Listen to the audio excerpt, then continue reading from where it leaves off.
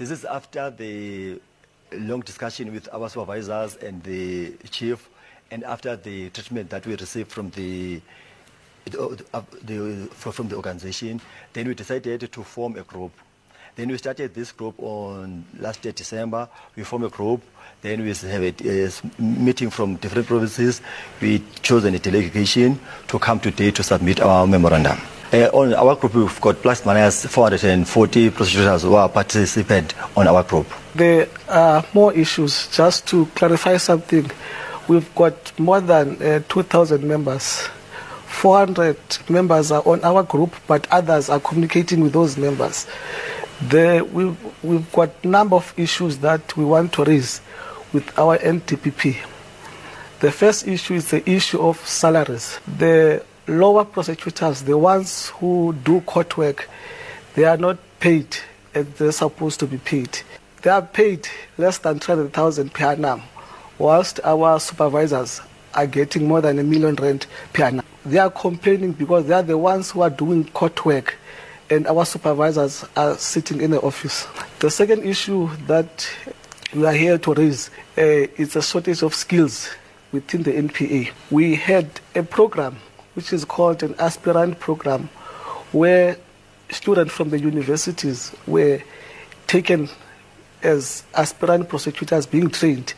That program, Sakina, it's been 4 years now. It was cancelled. The reason it was cancelled, it was due to funds, according to the NPA. It's been 4 years since the initial prosecuting authority advertised posts. As I'm talking to you, more than 52% of the NPA staff is either retrenched or retired or resigned, meaning that all the prosecutors who are doing courts, they are working understaffed. Hence, there's a workload and there's less pay. Hence, we are here today. Sakina, our NDPP must speak for us, must speak for our issues. Are you feeling snubbed by Shamila Batohi? Yes, we do. And that, of course, relates to state prosecutors who are marching, and they have arrived at the NPA offices in Pretoria. We'll try and follow up on what the latest developments are there. Meanwhile, 2 provinces were the worst affected by police absenteeism yesterday. National Police spokesperson Brigadier Vish Naidu says that the Western Cape and KwaZulu-Natal had an unusually high number of members not reporting for duty. And according to reports, about 400 members stayed away from work in the Western Cape and about 120 in KwaZulu-Natal. Nyanga, Kailicha, Philippi, as well as the Strand and Somerset West, as well as Claremont, were some of the key police stations affected. Naidu says that must still be verified whether the absenteeism can be linked to a go-slow or strike action against the recent promotions and regrading that took place within the police force. Of course, majority of the members, by the looks of it, are booked off sick. So there too, we will have to find a way to test the veracity of the so-called sick leave. But I think the most important thing is that those stations that were affected, the clusters put in interventions to ensure that service delivery would not be compromised.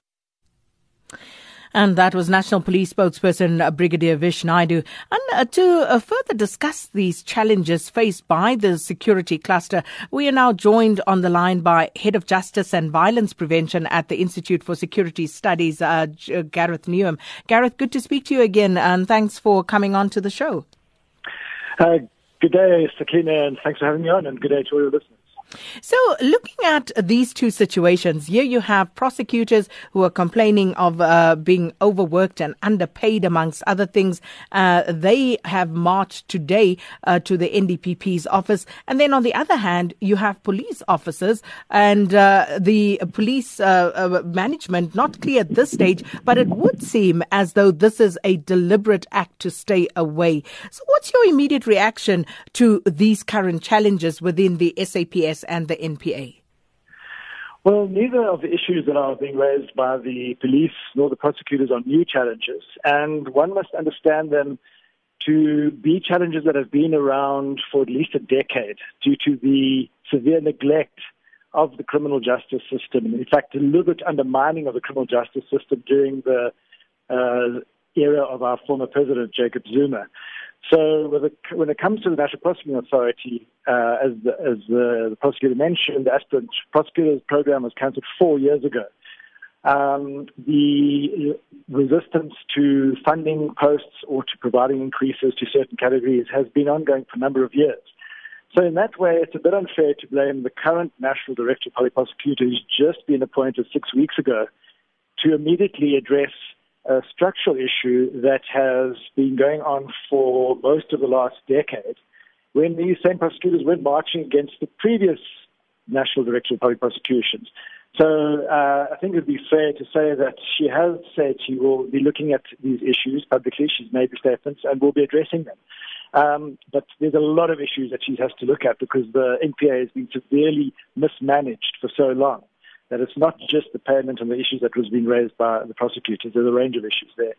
When it comes to policing, unfortunately in South Africa, our police service has never been viewed by the governing party as a professional institution. So people are promoted in mass. Last year there were over 32,000 promotions, from one rank to another, without assessing whether those police officials have actually performed their duties well and that have provided a good service to the population. So police officers, certainly the lower ranks, have become used to automatic promotions over time, but these haven't always been done fairly, so you will have situations where some police officials have not been promoted for many years, where others are promoted very rapidly. You have situations where excellent, hard-working, dedicated, honest police officials are overlooked for promotion, whereas people facing allegations of corruption or have shown themselves not to be fit are promoted rapidly. And so that creates a massive sense of mistrust, low morale, and problems in the police agency, and this is what the union has been taking up now. No, I'm glad you raised that issue because when I heard this, my mind just went into a flat spin. When you think about tens of thousands of people just all being promoted en masse, how does that actually work?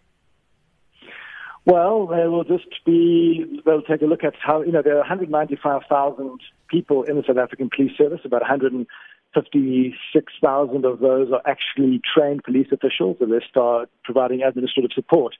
And those trained police officials, most of them are located in the lower ranks, the constables, sergeants, warrant officers, and that kind of thing. And so if you've been a constable for, say, 4 years and you don't have any disciplinary complaints against you or anything like that, you, in the past, are entitled to apply for promotion. Now, sometimes people might be applying over a period of 10 years and not be promoted. And then suddenly there will be a decision taken politically that, well, we are seeing that police officers are demotivated, there's high levels of absenteeism, there's a lot of problems with civil claims because of misconduct committed by policing. And then one of the strategies that politically have been taken is, well, let's promote a whole lot of people in order to try and improve morale and improve service delivery. Of course, it doesn't work that way. Because if you're promoting 32,000 people, you're promoting lots of people who shouldn't even be in the South African Police Service because they're not doing their work. And then those who are doing their work, who deserve promotion, are getting promoted the same way. So there's absolutely no incentive for hardworking police officials or for police officials to be hardworking and to do their work because they know that the promotion system is so arbitrary. You need to have a system that rewards those police officers who do their work well, with integrity, and a system that holds those who are not doing their work accountable and removes those officers who are involved in corruption and brutality. And currently, that's not happening. The accountability systems in the police are largely broken down. And just a final question, Gareth. Looking at the criminal justice system, can the country afford to have these two departments doing what they are currently doing, especially at the same time? No, the country could not afford the last decade of a decline in both the NPA and the South African Police Service because it's costing lives. In the last 6 years, the murder rate has gone up by 19%, which means that there's a fifth more murders last year than there was 5 or 6 years ago. That's almost 5,000 more murders last year than there was 6 years ago. In the last 6 years, we've seen the number of armed attacks, mostly in our streets, but in our homes and small businesses, going up by 40,000 instances to the current state. So the mismanagement of the police and the NPA over the last decade has resulted in poorer performance and it has the consequences of declining public safety, so more people are being attacked and more people are dying. So we cannot afford this. And there needs to be an urgent attempt or approach to a clear reform process in the South African Police Service. Currently, there's no effort to reform the South African Police Service that is clear, that says you can expect this no matter which police station you walk into across the country. This is a standard of service you can expect and be guaranteed you're given. There's no plan of action to do that. And we need that kind of plan of action to happen as a matter of urgency. Gareth, thanks for your time. And that was Gareth Newham, who is the head of Justice and Violence Prevention at the Institute for Security Studies.